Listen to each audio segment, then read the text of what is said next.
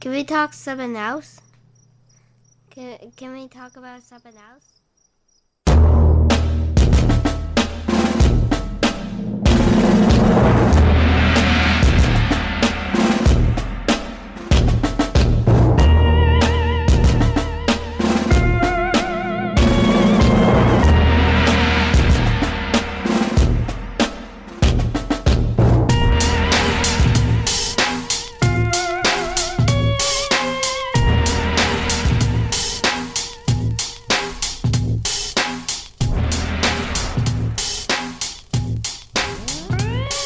Hello,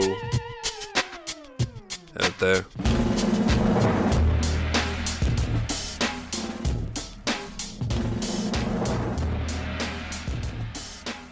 This stuff is slippery.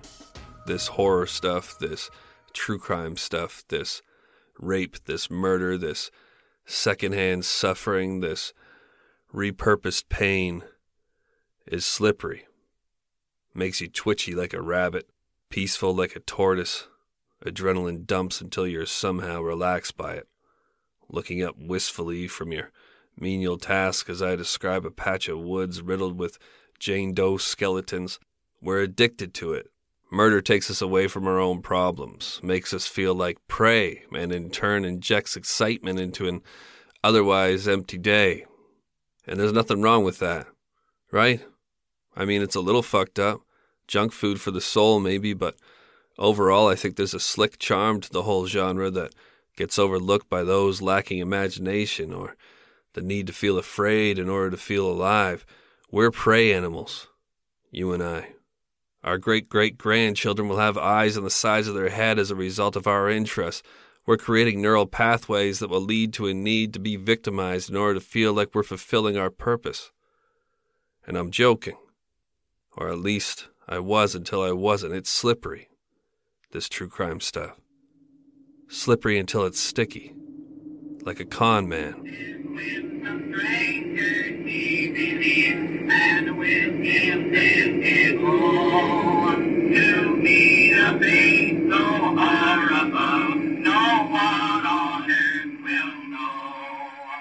In the 1955 movie Night of the Hunter, Robert Mitchum plays the character of Harry Powell, a sinister charlatan who woos moneyed widows, then kills them for their bounty. On the right hand knuckles of Mitchum's character is the word love. The left hand carries the word hate. Though not a spot of blood is shown, the film is parts terrifying and chuckle-inducing. One shocking scene involving the marauding Casanova's final victim shows the woman's corpse submerged in a river, hair floating around her dead white face, a slit in her throat, like she had an extra mouth. The monster of the movie is not a fictional character. Powell is based on real-life killer Harry Powers, one of the first men in modern history to be labeled a serial killer. Though if you don't include his suspected killings, 50 some say, he's just a mass murderer. Labeled the Bluebeard of Quiet Dell, what the pudgy-faced Powers lacked in looks he made up for in drippingly sweet love letters. Hundreds, if not thousands, of which he sent under assumed names to lonely women across the U.S. who answered his phony ads for marriage. On August 27th, 1931, when he was arrested in Clarksburg, West Virginia, he had 7 such women ready to walk down the aisle. 2 would become mush in a water-filled drainage ditch, the bodies of 3 children dissolving nearby. This mess existed outside a torture chamber Powers had constructed, with money given to him by his actual wife, a moron of a woman who, despite what he had done, was still smitten with her Dolly Dimple sugar lump, until her dying day. Welcome to Dark Topic. I'm your host, Jack Luna. This is episode 018, The Bluebeard of Quiet Dell.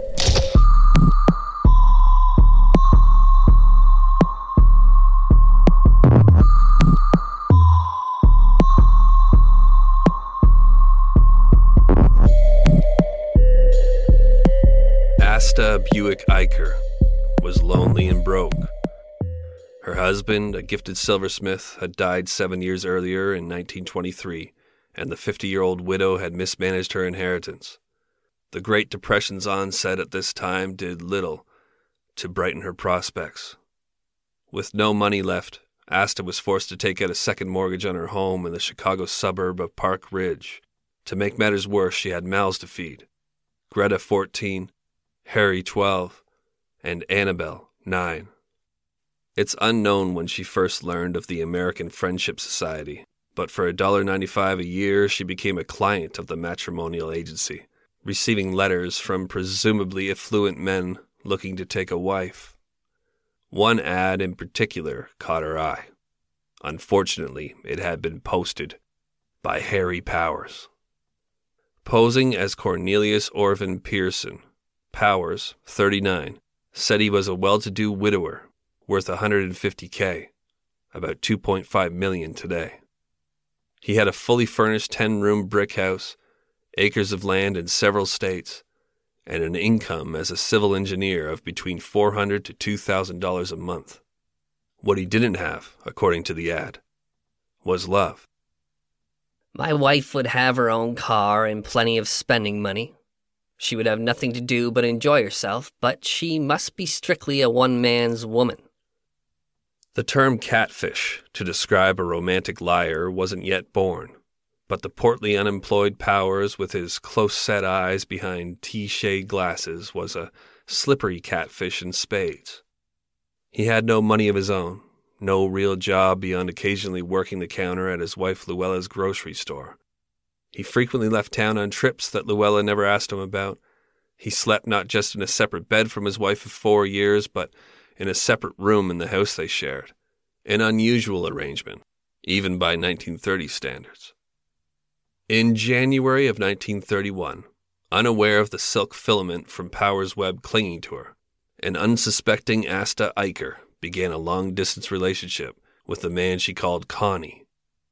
The two exchanged dozens of letters, each successive missive dripping with more romance than the last. By June, arrangements were made for Connie to visit the woman he called Honey Dear. With Connie's impending arrival, and at his urging, Asta told her longtime tenant Charles O'Boyle that he would have to move out. A man she described as a family friend was coming to stay. Harry Powers, a.k.a. Connie, arrived at the Eicher home on June 22, 1931. Neighbors, peeking through drawn curtains, watched as the well-dressed visitors spent 4 days around the home doting on Asta. 3 days later, Asta called on sitter Elizabeth Abernathy to watch her children for a few days. Blushing like a schoolgirl, the middle-aged widow told her friends she was headed east on a business trip. The neighborhood grapevine believed the business was matrimony. The sitter later recounted, "Mrs. Eicher called me to care for the children on June 25th, and when I arrived at the house, she said she was going to take the trip with Mr. Pearson, who arrived 5 days before." The sitter said that when she arrived, Asta pulled her aside and told her not to mention the money problems she was having.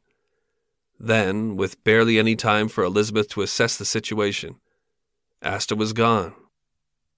Days later, a letter signed by Asta, but looking nothing like her handwriting, arrived.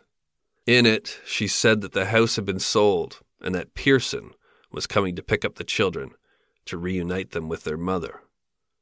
The following evening, after everyone was asleep, Powers' gray Chevrolet pulled into the Eicher driveway. He let himself in with Asta's keys and stayed overnight. In the morning, with his crystal blue eyes sparkling and a lilt in his voice, Powers regaled the children with stories of his fortunes, his mansion in the East, and the adventures that were in store for them. He promised Harry a pony and a dog, Annabelle violin lessons in Europe, and a doll with shiny blue eyes. To Greta he promised a piano and a beautiful dainty car, the kind of car girls dream about. The children were enraptured, imagining the glorious life that awaited them, unaware of the cobwebs that trapped them too. But something about this stranger made the hairs on the back of the sitter's neck stand up. When Powers announced it was time to leave, Elizabeth protested slightly. I told him the children were not dressed suitably for a long trip. The girls had on beach pajamas and the boy a bathing suit and trousers. He wouldn't let me pack any, but said he would buy clothes on the way. Powers, chomping on gum as he usually did, waved off the suggestion of luggage. Packing the car would make the ride uncomfortable for the children. Then, paying the sitter for her time, he grabbed the Eichers' expensive silverware and hurried the children to his car. Elizabeth watched nervously as the Chevrolet disappeared from view. But before carrying the kids away from Park Ridge forever, he made one stop. 5 months later, in a theater-turned-courtroom, bank teller B.E. Coughless told of Asta's oldest daughter, Greta, walking into the bank with a letter from her mother, asking for the balance in the account. The signature looked forged, and no amount was named, so I told the little girl to write her mother for a signature, like the one on our books. She never came back. It didn't matter anyway.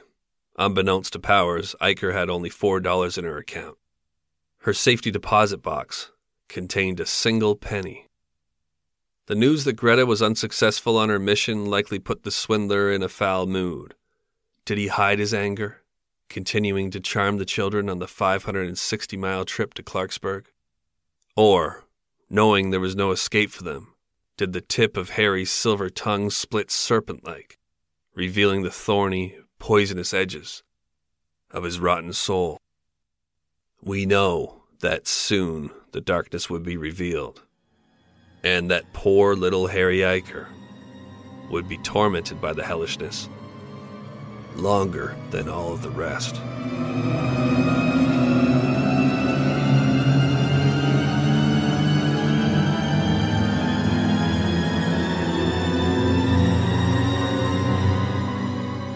Harry Powers was born Harm Drenthe in 1892 Holland to Wilco and Grieja Drenthe.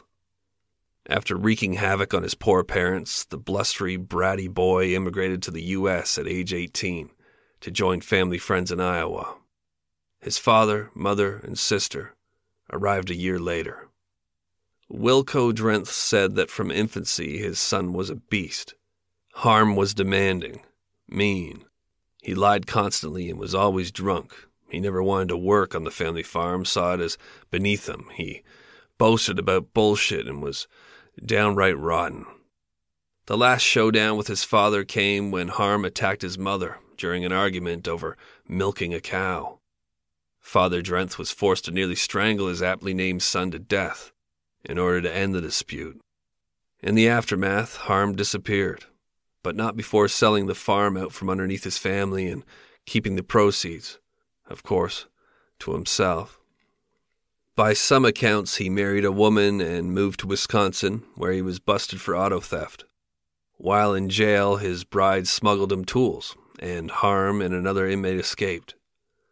By 1921, the first wife was out of the picture, and Harm was infatuated with a girl named Rose. When he found out she married another man, he broke into their home and set the place on fire, earning himself a 15-month stint in prison. Upon his release in 1922, Harm Drenthe was dead. In his place was born Harry Powers. Scores of aliases soon followed: Cornelius Pearson, Charles Rogers, Joe Gildo, Cornelius Matthias, A.C. Morris, D.P. Lothar, A.R. Weaver. At the suggestion of a friend, Powers joined a matrimonial agency and quickly turned the game into a con. In 1924, under the name Gildo, he married a woman, then dosed her coffee with sleeping powder and made off with her valuables. That same year, he was arrested in Ohio under the name of Harold Biorgio for theft. He fleeced another woman with the promise of marriage, then stole her jewelry. A third woman said she married Powers as Cornelius Matthias in 1929, and they lived together a short while before she was abandoned at a rest stop, her new car, cash, and jewelry disappearing with her counterfeit husband. By that time, Powers was already married to and sleeping in another bedroom from the hapless Luella Struthers. Despite Luella's claim that they were childhood friends, investigators found syrupy correspondence between the two that revealed the couple met through a Powers marriage ad. Her letters were gooey with lusty innuendo, though by most accounts, sex was not a driving factor for Powers. Growing up, he didn't transition into the natural progression of dating. At skating parties or canal rides in Denmark, he always had male companions. He refused to associate with the opposite sex, and as his father put it, quote, he had no use for girls. But sex, it seemed, for Luella, was ever present. In her first letter, she cooed, "I'm considered real nice looking and always attend strictly to my own affairs. I have a real loving disposition, as loving as a sick kitten on a warm brick." In a series of more impassioned epistles, she wrote, "You certainly are a fine-looking gentleman, and I think awfully sweet, and would be a real prize for little Luella." A month later, the new friends were better acquainted. "My dear honey man, your sweet and most appreciated letter was received and read many times with pleasure. I thank you so much for the dear kisses. They were absolutely delightful, and just taste like more. Oh, won't the real ones be delicious when I get them from the real sweet honey man?" It's easy to picture Luella slipping around in her seat as she wrote, "I'm just starving for some of your real sweets since I tasted the sample. Oh, but I am so desirous to get my arms around you and hug my Dolly Dimples sugar lump to a finish." Holy fuck. The two were wed in Maryland in 1927. It was the second wedding for Luella. The first, which she'd kept secret from her sugar lump, took place in 1903 at the home of her parents on the land in Quiet Dell where Powers would someday build a subterranean death chamber. Coincidentally, Luella's first husband, Ernest Knisley, was also charged with murder and later acquitted for cracking open the skull of a man with whom he was fighting. The prosecutor in that case would go on to defend Harry Powers 28 years later. Something about the flame-haired jello bowl of a woman kept the never-horny Harry from leaving. He moved into the Clarksburg home she shared with her spinster sister, Eva Bell, and took a gig selling vacuums. The women ran a small grocery store, funding Harry's every whim. Luella, 45, doted on her husband. Whatever he wanted, he got. She even proudly admitted to giving him the $700 he used to build his murder den in Quiet Dell. "Sure, I gave my husband money. And don't I know a lot of men who get married and don't do a lick of work afterwards? My husband worked around the garden, even did the dishes, worked around the yard just the way my pa used to. I'd give him enough clothes at Christmas time to last him. We had good food and many things, even cigarettes and chewing gum we had over at the store." Harry told Luella he needed the garage in order to make plans for houses. Said he had to have a place where he could use acids for blueprints. When Luella agreed to finance the endeavor, Powers evicted the tenant who lived in the old farmhouse there. The next day the cottage burned to the ground. A day after that, Powers began constructing the windowless building. In the cellar he built 4 chambers. On the ground level a trap door was in the center of the room. The garage was finished in early summer. Luella's eyes grew tender, her voice like a caress, when she spoke of her husband. "Why, I treated him like a mother as well as a wife. In the morning I'd bring him a nice drink of soda from the stall. He'd smile up at me and say, 'Okay, honey.' At night, if it was hot, I'd go into his room with the electric fan and leave it with him. I loved that kid. He was good and kind to me. I loved him from the bottom of my heart."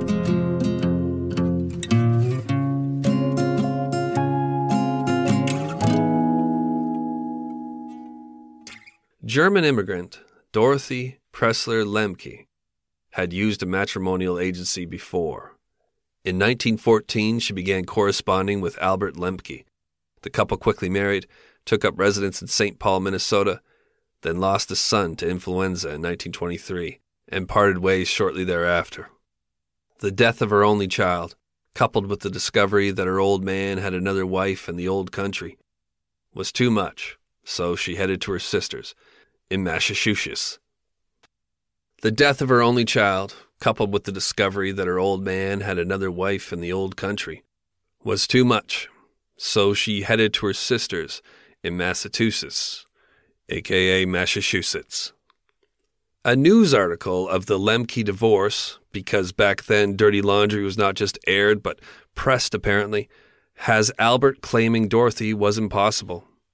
Plus, get this, she'd thrown a banana at him. Dorothy countered that she'd never thrown the banana at Albert, whom she called a slave driver and an autocrat. A word from Dottie here, quote, "It is common knowledge that a banana is a small, soft fruit and capable of being propelled with such force or violence without disintegrating." Now, in her late 40s, Dorothy took to the Lonely Hearts ads again. Soon she began exchanging love letters with a rich Virginia businessman named D.P. Lowther. In 1931, Lowther made his first and only appearance in Northborough, Massachusetts. He stayed for a few days, even spending the night with Dorothy's sister, Gretchen Fleming. Then, out of nowhere, Dorothy announced she was leaving with Lowther to be married.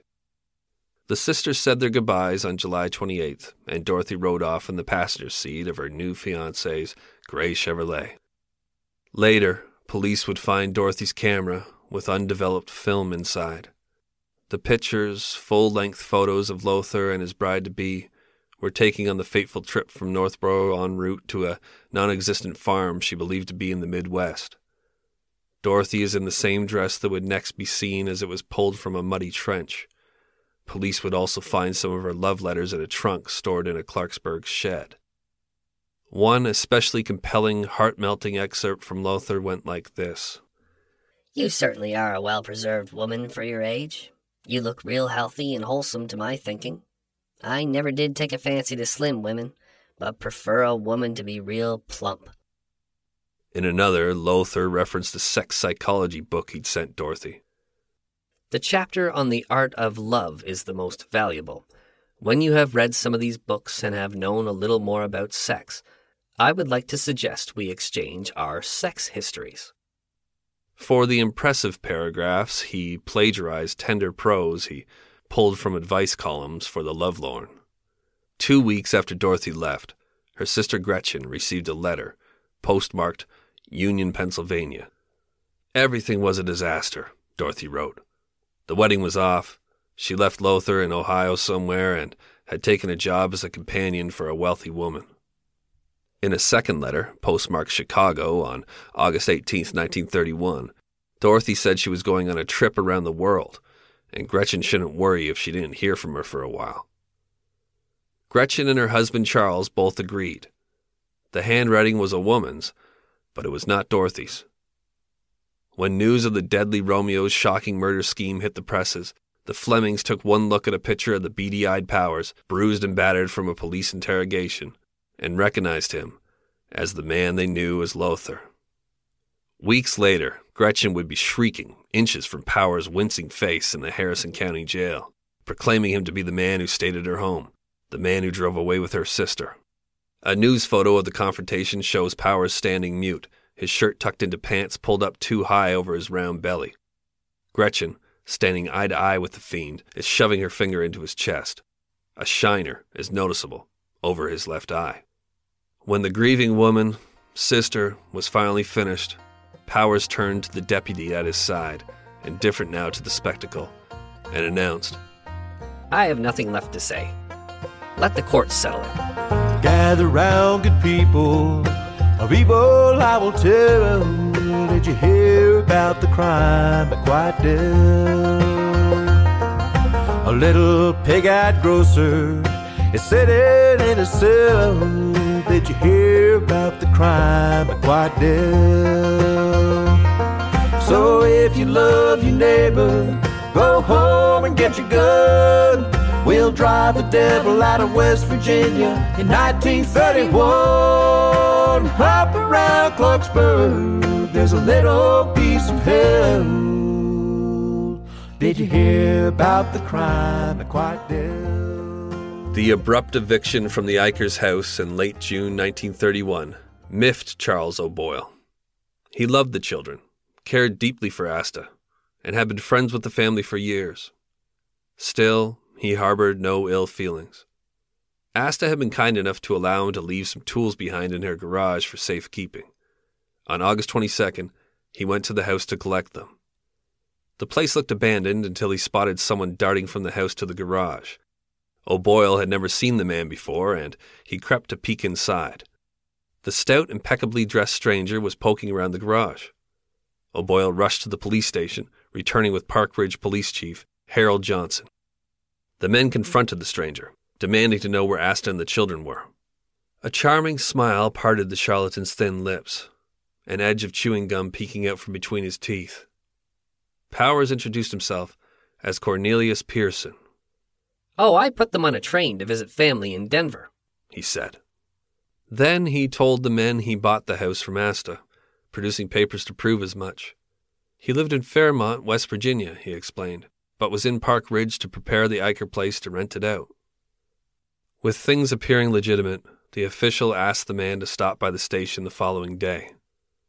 As the police chief left, O'Boyle, still suspicious by Powers' too suave performance, pretended to leave as well. Instead, he began questioning the neighbors. The blessed busybodies knew nothing about a trip to Denver.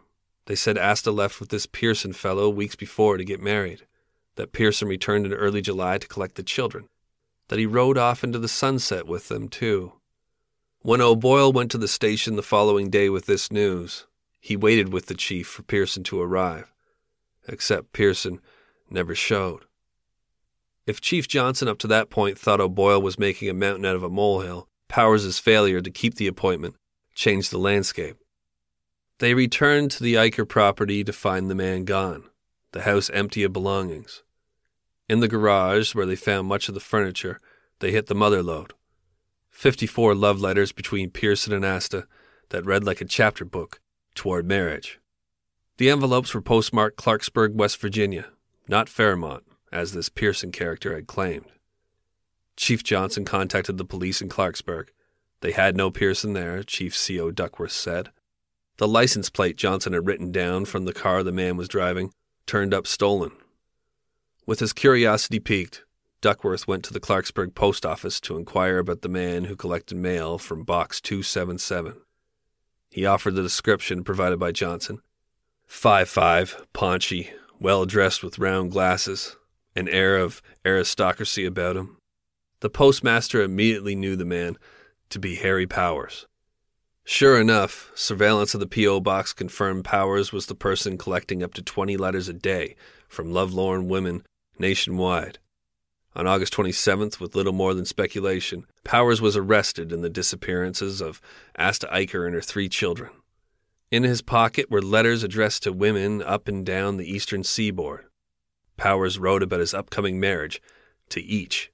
In fact, one woman in Hagerstown, Maryland, who'd undoubtedly tried on her wedding gown more than once in anticipation, expected to be exchanging vows with him in 2 days. Those letters were just for fun, Powers said. He knew nothing about a missing Illinois woman named Eicher and her 3 children. Then officers found some of Asta's things at Powers' home: children's clothing, a baby bonnet, toys, articles of furniture, cooking utensils. In his sister-in-law, Eva Bell's room, they found a church miter box engraved with Annabelle Eicher's name. In the dining room, they collected the Eicher family silver. "Oh, that Asta Eicher," Powers suddenly remembered. "Why, I put her on a train to Denver to marry a man named Charles Rogers." He lied. Then Chief Duckworth got word of an isolated garage Powers had recently built on a hillside in Quiet Dell. The construction began right after a mysterious fire burned down a small home there. It was a strange setup, neighbors said. They never saw a car pull into that garage, but Powers had been there several times past midnight recently. A neighbor thought she once heard a scream. Warrants be damned in 1931 West Virginia. Duckworth and his officers headed to the low-lying building located on a side country road about half-mile from the state highway leading to Buckhannon, and broke into the evil-smelling place. On the blood-stained floor they found strands of hair, Droplets spattered the walls. A tattered couch that folded out into a bed was open and soiled brownish red. A hatch in the center of the room led to 4 soundproof chambers below, each able to be locked by heavy wooden doors. In globs on the cellar floor were dark pools of coagulated blood that had dripped down from the floor above. On a rafter directly above the first floor trap door was a noose, with bits of flesh still clinging to it. A funeral director called to the scene confirmed as best one could in an era before forensic testing that the blood was human. And this place, he told police, smelled of decaying flesh. When a neighbor boy wandered in to say he'd helped Powers dig a sewer ditch that ran from beneath the building about 25 feet to Elk Creek, the police chief called in a prison chain gang. As hundreds of onlookers crowded the dirt road leading to the garage, half the inmates shattered the concrete floor of the cellar with picks. The other half began excavating the swampy ditch. The muck there held secrets, first revealed when a bit of burlap was uncovered. All right, everybody, Badlands food. I've been thinking about getting a dog. With my little family, we're about to introduce a dog, I believe, at some point here, and I have an interest in how we're going to be treating said dog. And it occurs to me, that many dogs suffer from health issues. And with Badlands Food, actress Katherine Heigl, who's helped save over 16,000 dogs through her foundation, says she's seeing more issues with dogs' joints, odors, and health than ever before. And after doing a ton of research, she feels there's one place we can look to improve any dog's health. She's looking at their food. What she discovered is that the way many dog foods are made can actually create toxins that could be wrecking our dog's health, and this is true even for many premium brands. Fortunately, she found that by just adding a few special superfoods to her dog's food, she saw huge transformations in their health. She's made a 20-minute video explaining step-by-step how anyone could do the same thing to see incredible changes in their dog's health. It caught my attention, and as I'm about to get a dog, I think that I'm going to use this service, so I thought I'd share it with the audience as well. I know many of you have dogs. If you want to keep your dog healthy and happy, go to badlandsfood.com/darktopic and watch Catherine's video right now. Again, that's badlandsfood.com/darktopic to check it out. badlandsfood.com. All right, everybody, Zippix toothpicks. This is something that I use all the time. So this episode is brought to you by Zippix nicotine toothpicks. Zippix brings you a totally satisfying, convenient, and great-tasting way to curb your nicotine cravings. Now you can get your nicotine fix anytime, anywhere without having to rely on smoking or vaping. Zippix toothpicks give you an easier, better, and more discreet way to get your fix. They're available in 6 great long-lasting flavors, and they have options in 2 milligrams and 3 milligrams of nicotine. Zippix are perfect for flights, sporting events, restaurants, podcasting, literally anywhere that you smoke or vape, where that's banned. They're also one of the most cost-effective nicotine products on the market. Zippix also offers caffeine and B12 infused toothpicks if you're not a nicotine user, or if you're trying to get away from your nicotine habit. Zippix have already helped tens of thousands of customers, including myself, to get their nicotine fix without needing to inhale smoke or vape oils. Make your lungs happy and try Zippix nicotine-infused toothpicks. So ditch the cigarettes, ditch the vape, and get some nicotine-infused toothpicks at zippixtoothpicks.com today. Get 10% off your first order by using the code DARKTOPIC at checkout. Your lungs will be glad you did. Must be 21 years of age or older to order. Warning, nicotine is an addictive chemical. Zip more, smoke less with Zippix nicotine toothpicks. Disappearing people was becoming a trend in Clarksburg.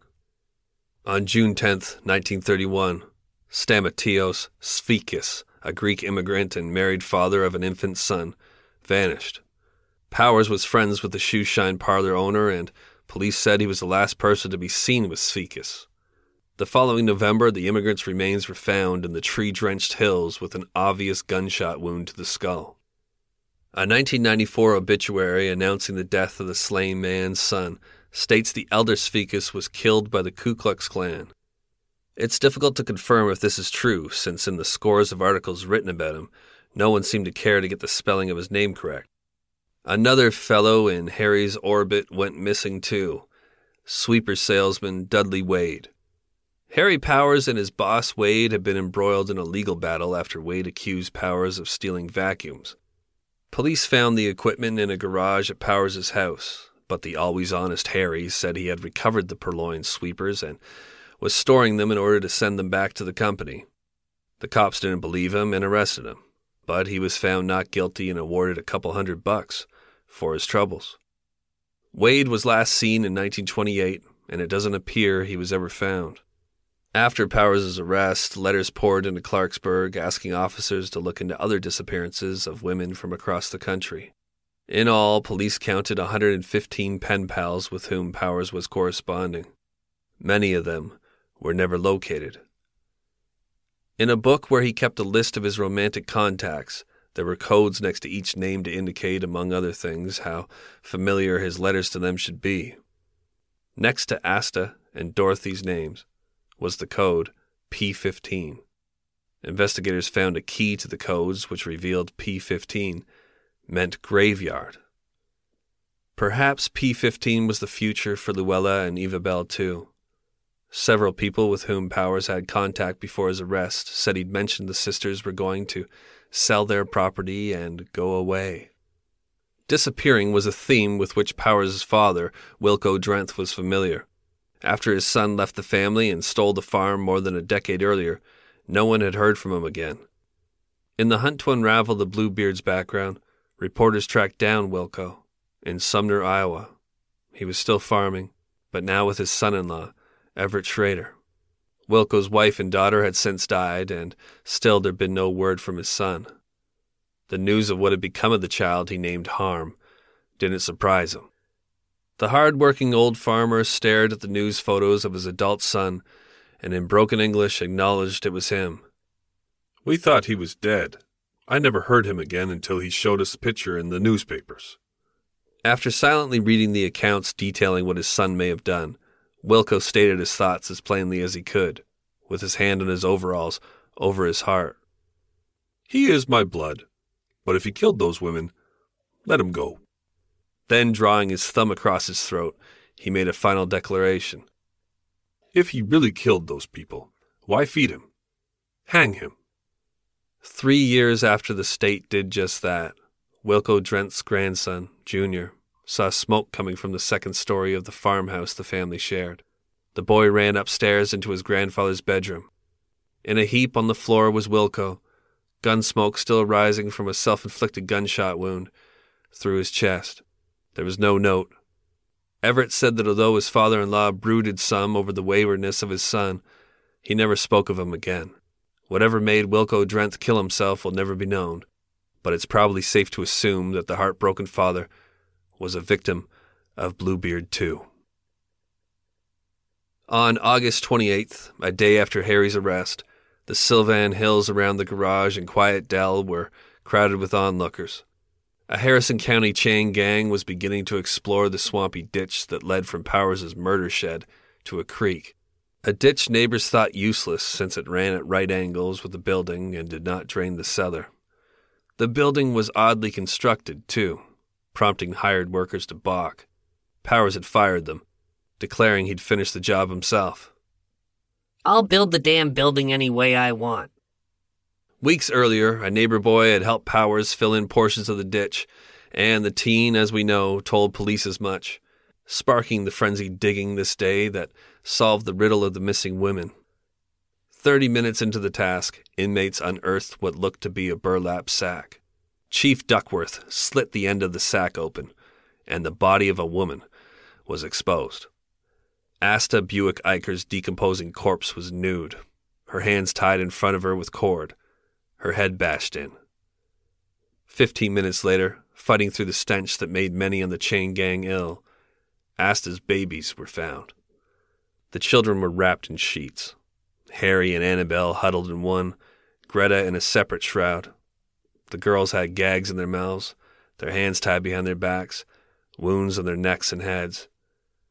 Harry was also gagged, his hands bound, his head wounds delivered by a bloodied hammer found with the bodies had destroyed his skull. Officers rushed to the jail to confront the tubby culprit, interrupting a card game. Powers showed no reaction to the news. He was stoic as they put him in chains. Word of the bodies had spread like wildfire through the community, and an angry crowd was growing outside. The cops led Powers from the jail through a secret route to avoid the mayhem of the lynch mob. At the morgue, the sheriff paraded him in front of the pitiful display of Asta and her 3 dead children. The sheriff forced Powers to look at each body and demanded, "Who is this?" Powers shrugged each time, saying only, I don't know. He learned later that night that "I don't know" wouldn't cut it any longer. By morning there was a confession, and Harry Powers no longer resembled the clean-cut salesman surprised by an arrest. Both eyes were blackened, his body was bruised from head to toe, his carefully coiffed hair was sweat-dried into curls, his thin lips were swollen, his nose was flattened. Some reports say that his arm was broken and hot-boiled eggs were placed in his armpits to exact a confession. When the pastor arrived and used biblical passages to convince him to confess his sins, Powers collapsed into tears and unloaded what he'd done. The formal signed confession read, I did, in the month of 1931, murder Mrs. Asta Eicher and her 3 children, Harry, Greta, and Annabelle, by using a hammer and by strangulation. I further state that my wife and my sister-in-law knew nothing of the slangs and are innocent of anything in connection with these murders. The less formal recitation went something like this. Still playing the role of adoring fiancé, Powers took Asta Eicher to his isolated garage in the town of Quiet Dell. Luring her inside with some pretext not revealed, he led her to the basement, then beat her into one of the soundproof cells. Asta remained locked there for days as Powers drove back to Illinois, played the doting, wealthy benefactor, and collected her children. With perhaps the same ruse, he got the 3 young Eichers inside his murder den, then shoved the girls, Greta 14 and Annabelle 9, into one chamber, and 12-year-old Harry into another. Did he toy with them for days? That much will never be known. Powers later recanted his confession, blaming 2 other men, figments of his imagination, alter egos he used to woo lonely women. He said the beatings he sustained at the hands of the crooked cops forced him to confess. Back in the garage, Powers at some point took little Harry from the cellar to the first floor. Then, one by one, Powers led Asta and the girls upstairs to their slaughters. With the trapdoor open, he placed the noose around each of their necks as they stood at the ledge of the open trap. Then he shoved them off the edge to giddily watch as the life was slowly and painfully drained from them. To ensure each was dead, he smashed in their skulls with a hammer. As part of his satanic ritual, he forced young Harry to watch. But in the middle of it, he let out an awful scream. I was afraid the neighbors would hear it, so I picked up a hammer and let him have it. After disposing of the bodies in the ditch, Powers embarked on his trip to fetch Dorothy Lemke. On the way back to West Virginia, he and this poor woman stopped several times, posing happily for photos. Dorothy likely grinning at the prospect of happiness she thought was on the horizon. The smile on Powers' face fueled by the demonic fantasy he had in store. With Dorothy finally in the garage, Powers, his piercing blue eyes now like shards of ice, probably bragged about what had happened to the others as he dealt Dorothy the same hand. Her burial was less formal. She was never given the benefit of a shroud upon her disposal. Just hours after confessing to the Eicher murders, inmates unearthed Dorothy's liquefying remains. Webbed rope was wrapped twice around her throat, the dress from the photo still on her corpse. Her hands were tied behind her back with the same cord used on the others. Her head was bashed in too. Other damning items were found as well. In the remains of the fireplace at the burned-down farmhouse was discovered a wedding ring, its band engraved with the initials for Cornelius O. Powers, and the initials D.L., a woman's wristwatch engraved with the letters D.P.L., a bankbook belonging to Dorothy Lemke, charred love letters Powers received, one of which was signed Lothar in the curly script of a woman's hand. And speaking of a woman's hand, searchers unearthed the skeletal remains of one. It was never positively identified, but the evidence that mounted after a trunk of women's clothing was found in a rented shed suggested to whom it may have belonged. Dozens of photographs were in the trunk, each bearing a name on the back. One had the name D.L. Lothar, indicating she was the woman in the picture.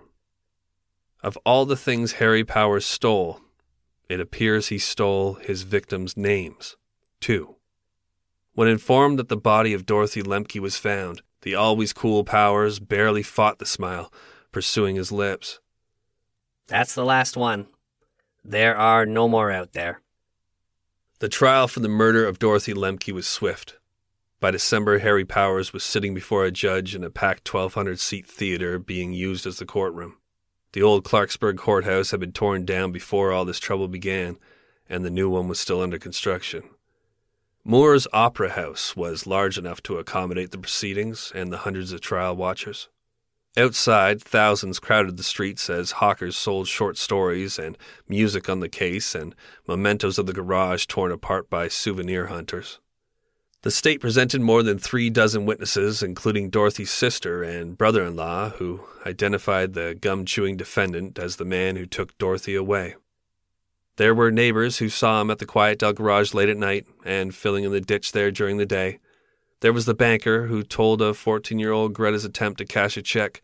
More bankers who identified Powers as the A.R. Weaver who cashed 2 checks for about $4,000 drawn on Dorothy's account. Even more bankers who said Powers deposited nearly that amount into his account in early September. The prosecutor held up the dead women's blood-stained clothes. He displayed for the jury the length of rope found knotted around Dorothy's neck.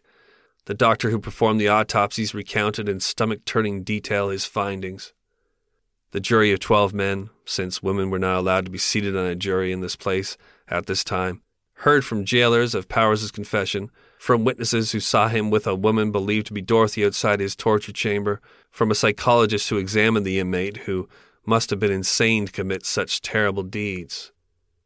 In a curiously worded diagnosis, Dr. Edward Meyer from the University of Pittsburgh said, Powers is a psychopathic personality, as shown by his seclusive nature, wanderings, extreme restlessness, inability to understand himself and his sex life. This type is not insane, but nearer insanity than normal people. Powers is of the hypopituitary type, squat, short-billed, pig-eyed, paunchy, with weakened sexual powers. He is not insane, but he has been a borderline case all of his life. When it was the defense's turn, Powers, the best-dressed man in the room, took the stand in his own defense. He denied it all, saying Dorothy left him for a man named Cecil Johnson when they stopped in Pennsylvania, that it was Johnson who urged him to cash Dorothy's checks with her blessing under the name A.R. Weaver. He said he met Dorothy in Clarksburg, not through some Lonely Hearts Club, but through an acquaintance named Charles Rogers, the same man he claimed Asta Eicher had gone off to meet. Rogers had a key to the garage, Powers said. It was evident to him that Rogers and Johnson were in cahoots in the killings. Powers was animated, smiling kindly at his attorney, bobbing his head up and down to punctuate facts he thought were important. But when explaining why he joined a matrimonial agency in the first place, Powers cried for the jury, blaming that on the mythical Rogers, too. His marriage was a shambles, he said. Luella was about to drive him crazy. I became desperate. I planned to get a divorce. There was a dispute at home and I left. Rogers said, I know what I would do in your place. Get someone else. Rogers, who Harry claimed was a Chicago gangster, then introduced him to the American Friendship Society and pointed out ads from Lemke and Eicher, he said. After 3 days of testimony, it took the jury of farmers and businessmen just under 2 hours to return a verdict of guilty. From the bench center stage in the Moore Opera House, with Powers slowly chewing gum as he'd done throughout that trial that he looked on as an imposition, the judge sentenced the butcher of Clarksburg to death. As the Cavalier Powers was led from the makeshift courtroom, his apathy toward the events was revealed. Spotting a loop of electrical wire in the theater's rafters, he chuckled and said to the bailiff, There's a noose. Then, Disappearing behind the stage door for transport back to Moundsville, he posed a single question for his escort. What's for dinner?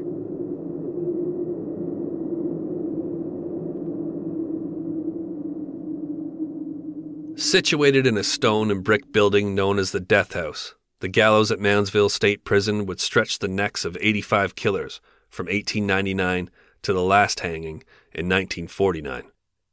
Just before Harry Powers embarked on his bloodbath in the garage at Quiet Dell, Frank Heyer ascended the 13 steps to the scaffold. Heyer found himself in this predicament after a night of whiskey drinking that ended with him killing his wife. But things at the gallows didn't go quite as planned. Hangings followed the long drop method perfected in Ireland in the late 1800s. The method calculated a prisoner's height and weight to determine how far the body should drop in order to swiftly and humanely break the neck. The goal was for instantaneous death, none of that writhing and kicking about that comes with strangulation. Such a scene would be distasteful to the often haughty witnesses that treated these events as theater. But whoever worked the formula for Heyer's hanging must have been a writer. As the condemned man's body jettisoned through the trapdoor, his head popped off, sending a fountain of blood skyward. The calculations, the warden explained later in a statement crafted to absolve him of his own failings, didn't take into account the weak neck muscles of the 200-pound Heyer. In another less than stellar review of Moundsville's executioners, Orville Atkins, 24, should have been allowed to go home after what happened to him when he stepped onto the platform. Before the noose was around his neck, the trapdoor tripped, and an untethered Orville free fell to the gallows pit below. But a free pass wasn't in the cards for poor Orville, who was condemned to die for the 1937 kidnapping and death of a Huntington, West Virginia doctor. Jailers collected the pitiful malefactor from the pit, marched him, moaning, up the stairs a second time, and completed what they'd all come there for. Compared to these offerings, the Thursday, March 18, 1932 hanging of the Bluebeard of Quiet Dell was as boring as he appeared to think his trial was. An hour before Powers stepped from his cell to take his final bow, he was on the verge of a nervous collapse. The receipt of one final love letter, the vehicle that proved to be the beginning and end of all of his troubles, brought him to tears. The note from his West Virginia bride professing her undying love nearly put him over the edge. I am heartbroken and so distressed I can hardly live. Oh, I think it's terrible to give you up under such circumstances. May you have a home in heaven where there is no sorrow, and some sweet day I will come to see you, dear, and live forever with you. But when the warden came to collect Harry for his close-up, he found Powers dressed to the nines and as calm as a mill pond. Wearing a dark blue striped suit, white shirt, and a tie fastened in a four-in-hand knot, Powers was again the best-dressed man around as he walked to the shiny white gallows. He was pinioned at the elbows and wrists, then climbed the gibbet stairs and was trussed at the knees.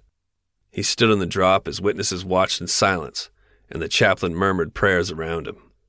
Luella hadn't come to see the curtain call of her Dolly Dimples sugar lump. As a matter of fact, she didn't leave her house much over the next 25 years, what with the whole country wondering if she was involved in Harry's horror show. After all, she benefited from the money he took, admitting to police she deposited a check from Asta Eicher that Harry had given her on the day of his arrest, and she cleaned out his safe deposit box a day later. She was even sleeping on bed sheets taken from Dorothy Lemke. Quite frankly, Luella was lucky the prosecutor never pursued charges against her. There was a banker in Illinois who said that just before Asta Eicher disappeared, Harry arrived at the bank with Asta to discuss the sale of her property, and the two were not alone. Accompanying them was a plump woman with red hair, who looked an awful lot like sweet, simple Luella. No, for more than 2 decades Luella rarely left her house, after all that had come to light. In 1958, a month after her sister Eva Bell died, Harry Powers' heartsick widow went belly up too. But it didn't really matter to Harry, who was in the galley anyway. As proof, he forewent his round spectacles, opting instead to meet his maker with myopic eyes. Warden Scoggins inquired of the doomed lady killer, "Have you anything you wish to say, Harry?" Powers, blinking red-rimmed eyes, answered through an awkward smile, "No." The guard stepped up quickly and covered that smile in a black hood. Next, the warden pulled the waxed hemp rope down over Powers' head, tightening the last of its 13 loops just below Harry's left ear. The 3 hangmen, each in command of a lever, only one of which was connected to the spring of the trap, waited for the signal. At the warden's slight nod at exactly 9 p.m., the men pulled the handles in unison. None of this ceremony and dignity was shown to Asta, Greta, Annabelle, little Harry, and Dorothy. Where his victims had struggled in terror, the Devil of Quiet Dell simply fell through the trap with a tried-and-true formula that delivered a snap at the end and broke his rotten, evil neck.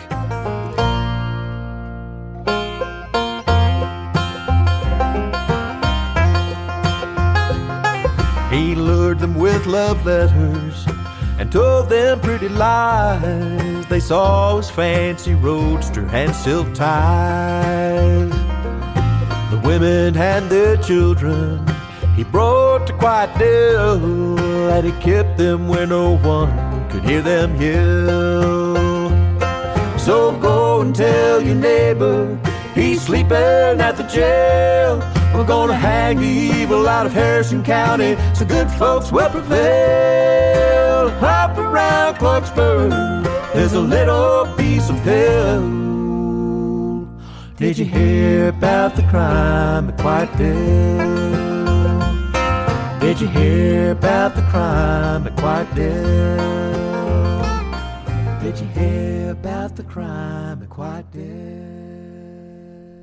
Dell? Yeah, you did. Quiet, yeah. That song you heard throughout the episode was The Crime at Quiet Dell by Chris Stewart and Backcountry from their Crooked Man album. Check them out. I played it all through the podcast, and I've been singing it in my head while I do drywall in my abode. Shout out to FT Norton for their research, for her research, and writing on old Dolly Dimple Sugar Lump there. Hope you liked my accents. Please, if you want more Dark Topic, check out our Patreon. That's 1159 Media Patreon. I do something called Dead Time Stories at the $13 tier. It's called Tier 13. I try to do them as often as I can. Sometimes it might be once a month. Hopefully I'm going to get to the time where it's 3 times a month. The goal is at least 2. And they're old school Dark Topic episodes. The feel of them. I'd like to talk about True Crime Kent. It's a new podcast from 1159 Media with my buddy Kent Chungus, me and the operator's friend. From the Dark Topic audience, we found him. I've spoken about it before, I'm sure, but he was commenting on stuff, and we're like, holy shit, this guy's hilarious. And we've started a podcast with him called True Crime Kent. Please go subscribe and review. He's killing it over there with True Crime Kent. Very consistent. 3 episodes a month is what we're shooting for there. 911 Calls Podcast is another one that I'm a part of with 1159 with the operator. Right now we've taken a little bit of a hiatus, but we're coming back really strong soon with season 2 of 911 Calls Podcast with the operator. Other than that, Leroy Luna, my brother, Excuse Me, That's Illegal, is blowing up. Give him a listen if you haven't yet. A hardcore look at softcore crimes. I hope you're having a happy holidays, a Merry Christmas, a Happy Hanukkah, Kwanzaa, whatever the fuck you want to do. Just spend time with family and enjoy yourselves. Even if it's against the law. No, fuck. Where I'm at, it's a red alert. You can't even have family here, so we're lonely. Thankfully, some of our families moved close to us, but overall, it's lonely times for a lot of people. I know it's hard and weird and difficult time for many out there. I can't speak to it. I've been quarantined for a decade. It's it's kind of a normal situation for me, other than they put a blanket over the overpriced made in China toy section at the pharmacy, which hurts. But other than that, I can't complain. I'll keep working on all the stuff I just mentioned and just be grateful. I'm bringing consistency with Dark Topic. Like I said, it's the least I could do to show my appreciation for your continued interest and support for this show.